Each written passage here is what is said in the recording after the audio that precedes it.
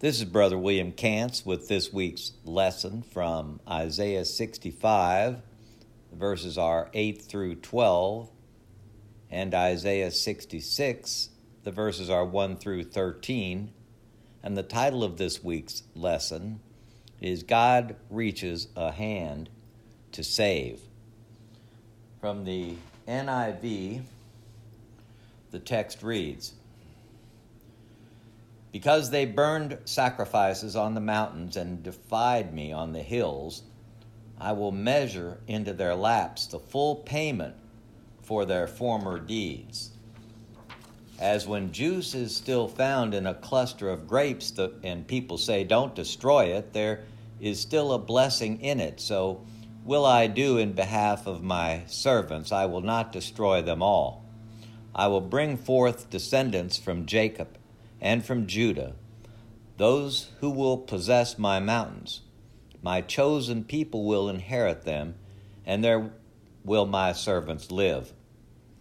Sharon will become a pasture of flocks, and the valley of Achor a resting place for herds, for my people who seek me. But as for you who forsake the Lord and forget my holy mountain, who spread a table for fortune, and fill bowls up mixed wine for destiny, I will destine you for the sword, and all of you will fall in the slaughter. For I called, but you did not answer. I spoke, but you did not listen. You did evil in my sight and chose what displeases me." Chapter 66, 1 through 13. "Heaven is my throne, and the earth is my footstool. Where is the house you will build for me? Where will my resting place be? Has not my hand made all these things, and so they came into being, declares the Lord. These are the ones I look on with favor, those who are humble and contrite in spirit, and who tremble at my word. But whoever sacrifices a bull is like one who kills a person, and whoever offers a lamb is like one who breaks a dog's neck. Whoever makes a grain offering is like one who presents pig's blood, and whoever burns memorial incense is like one who worships an idol. They have chosen their own ways, and they delight in their abominations. So I also will choose harsh treatment for them and will bring on them what they dread. For when I called, no one answered. When I spoke, no one listened. They did evil in my sight and chose what displeases me. Hear the word of the Lord, you who tremble at his word. Your own people who hate you and exclude you because of my name have said, 'Let the Lord be glorified, that we may see your joy.' Yet they will be put to shame. Hear that uproar from the city. Hear that noise from the temple. It is the sound of the Lord repaying his enemies all they deserve. Before she goes into labor, she gives birth. Before the pains come upon her, she delivers a son. Who has ever heard of such things? Who has ever seen things like this? Can a country be born in a day, or a nation be brought forth in a moment? Yet no sooner is Zion in labor than she gives birth to her children. Do I bring to the moment of birth and not give delivery, says the Lord? Do I close up the womb when I bring to delivery, says your God? Rejoice with Jerusalem and be glad for her, all you who love her. Rejoice greatly with her, all you who mourn over her. For you will nurse and be satisfied at her comforting breasts. You will drink deeply and delight in her overflowing abundance. For this is what the Lord says, I will extend peace to her like a river, and the wealth of nations like a flooding stream. You will nurse and be carried on her arm and dandled on her knees. As a mother comforts her child, so will I comfort you, and you will be comforted over Jerusalem. Praise God's holy and divine word. Throughout his prophetic ministry, Isaiah encouraged his audience to obey the Lord. Proper obedience is neither groupthink traditions nor is it hypocritical presumptions. Notice Isaiah 1 verses 12 through 17 and Isaiah 58 2 through 7. Obedience must be genuine, authentic action in glorifying God the Father. Unlike the individuals rebuked by the prophet in our lesson text, the obedient answer when God calls. Notice chapter 65, verse 12, and chapter 66, verse 4. They tremble at his word and rejoice to give him glory, verse 5. They are aware of the challenges of life and seek a discerning, faith-filled way. Isaiah wanted the people of God to understand he poured out his blessings. Evil had been done by Israel when they sinned, but God continued to send blessings to the remnant. The new wine found in the cluster, Isaiah 65 and verse 8. In the cluster were bad grapes, but good ones were there too. God promised he would not destroy as a result of there being these good grapes.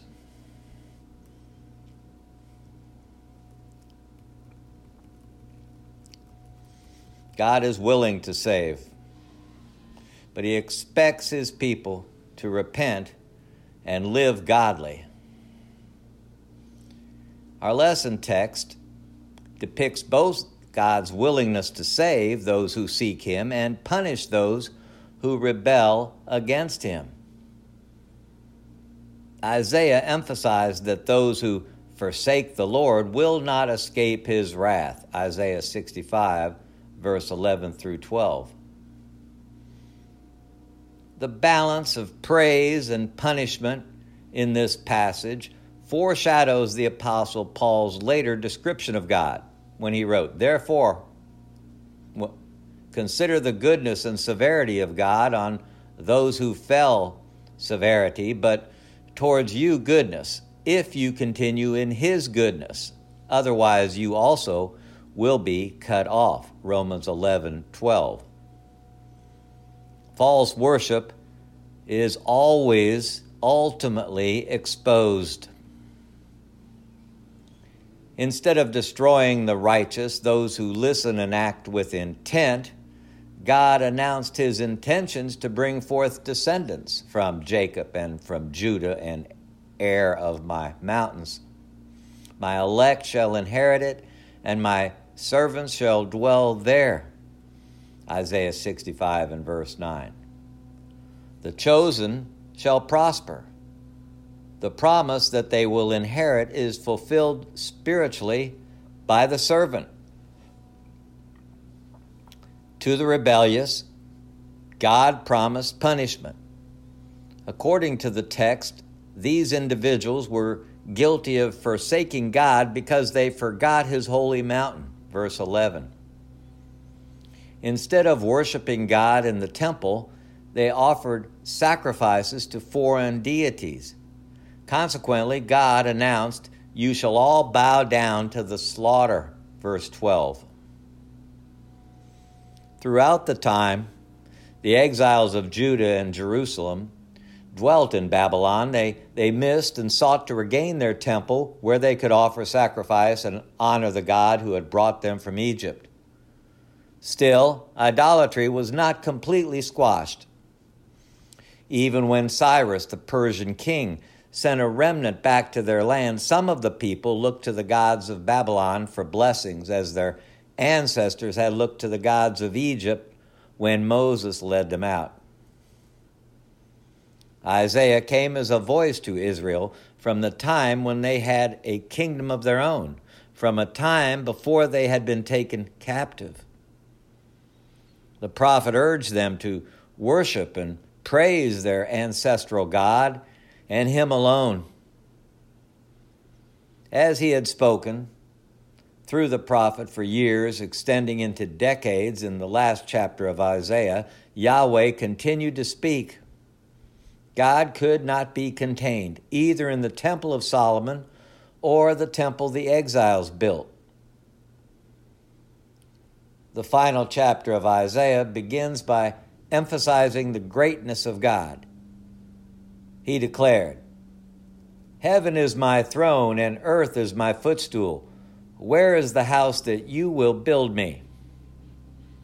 God, the creator of heaven and earth, could not be confined to a house.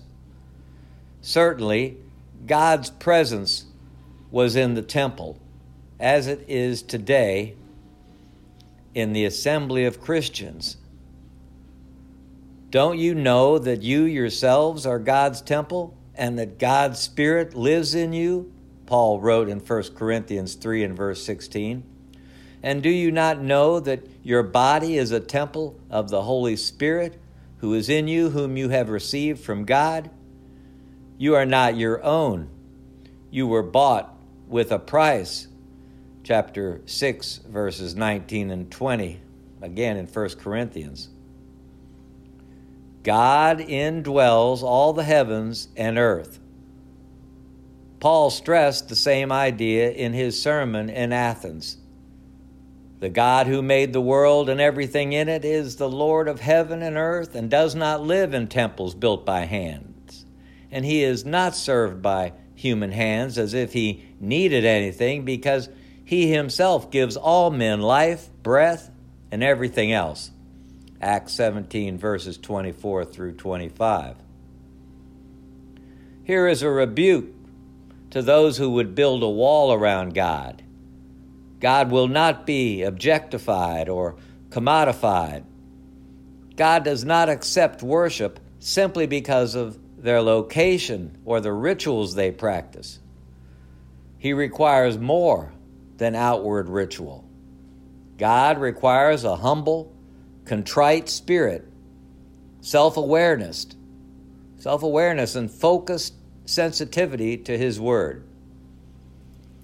God revealed His disdain for those who worship in authorized ways with improper motives, Isaiah 66 and verse 3. It is not possible for individuals who delight in their abominations to please God with half-hearted worship. True worship must involve the right object, attitude, and activity. Now fear the Lord and serve Him with all faithfulness, Joshua 24 and verse 14.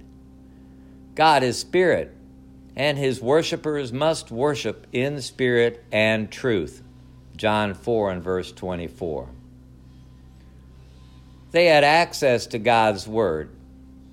Many ignored it.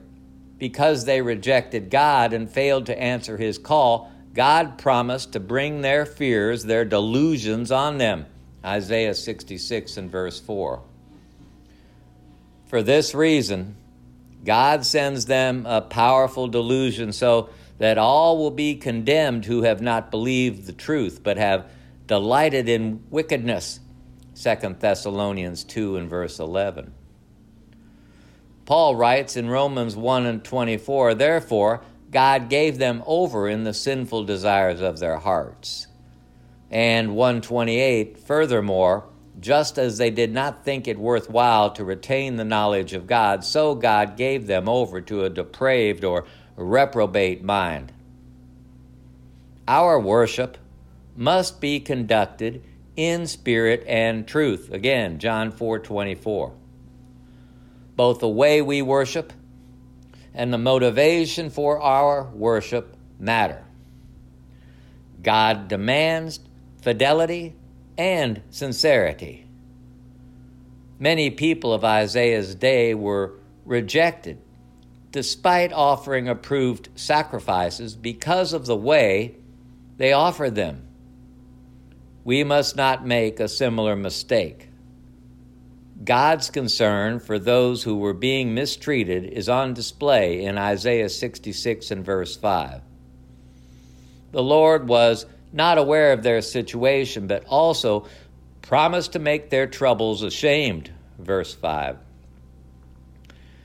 To the chosen ones, the precious remnant, God gives the comforting assurance He will not overlook those who practice injustice.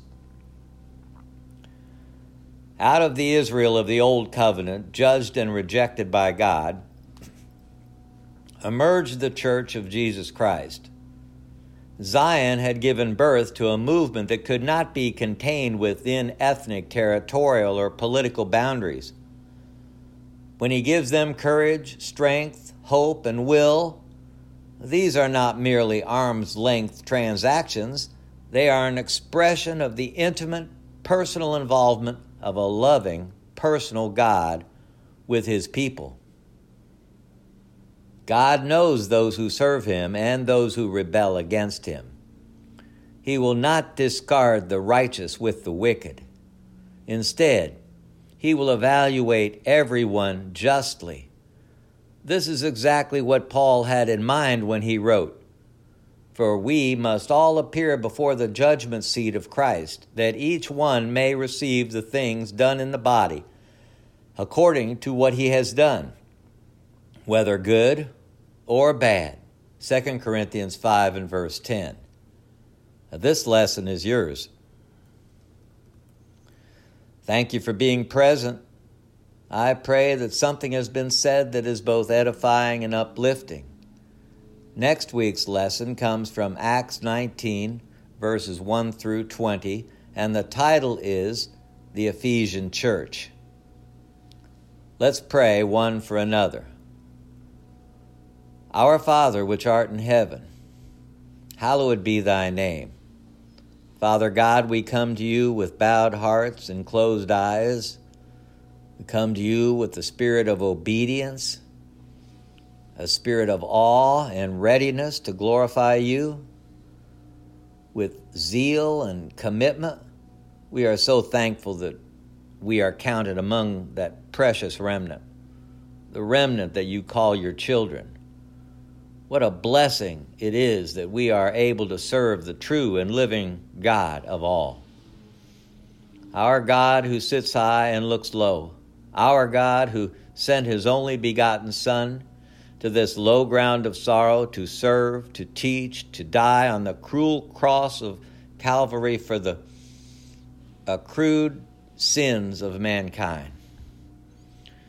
What an extraordinary act of sacrificial love. We thank you for that sacrifice, that model of agape love. We thank you for your long suffering, Father. We repent, Father, of any trespasses we have committed since the last time we were together. We seek a closer walk with you. We pray for all those we are bound to pray for. We pray for the sick, the shut-in, those suffering the effects of debilitating disease. We pray for those going into or coming out of procedures. We pray for the caregivers, and we pray that your loving arms of protection be wrapped around them and that you give them peace. We know your will must be done, Father. And we pray for all those held back by the chaos and confusion of this world. We pray for a spirit of discernment and clarity. We pray that something was gained from our study today. We pray for all who are gathered within the sound of my voice. We continue to be thankful for the ability to serve you. These and all other blessings and favors we ask in the most blessed name of Jesus Christ. Amen. Again, Christians, we thank you for being a part of this ongoing study. Let's all reach out in love to one another this week. Lift up each other and pray for one another. Let us praise God from whom all blessings flow. Count it all joy. Bye for now.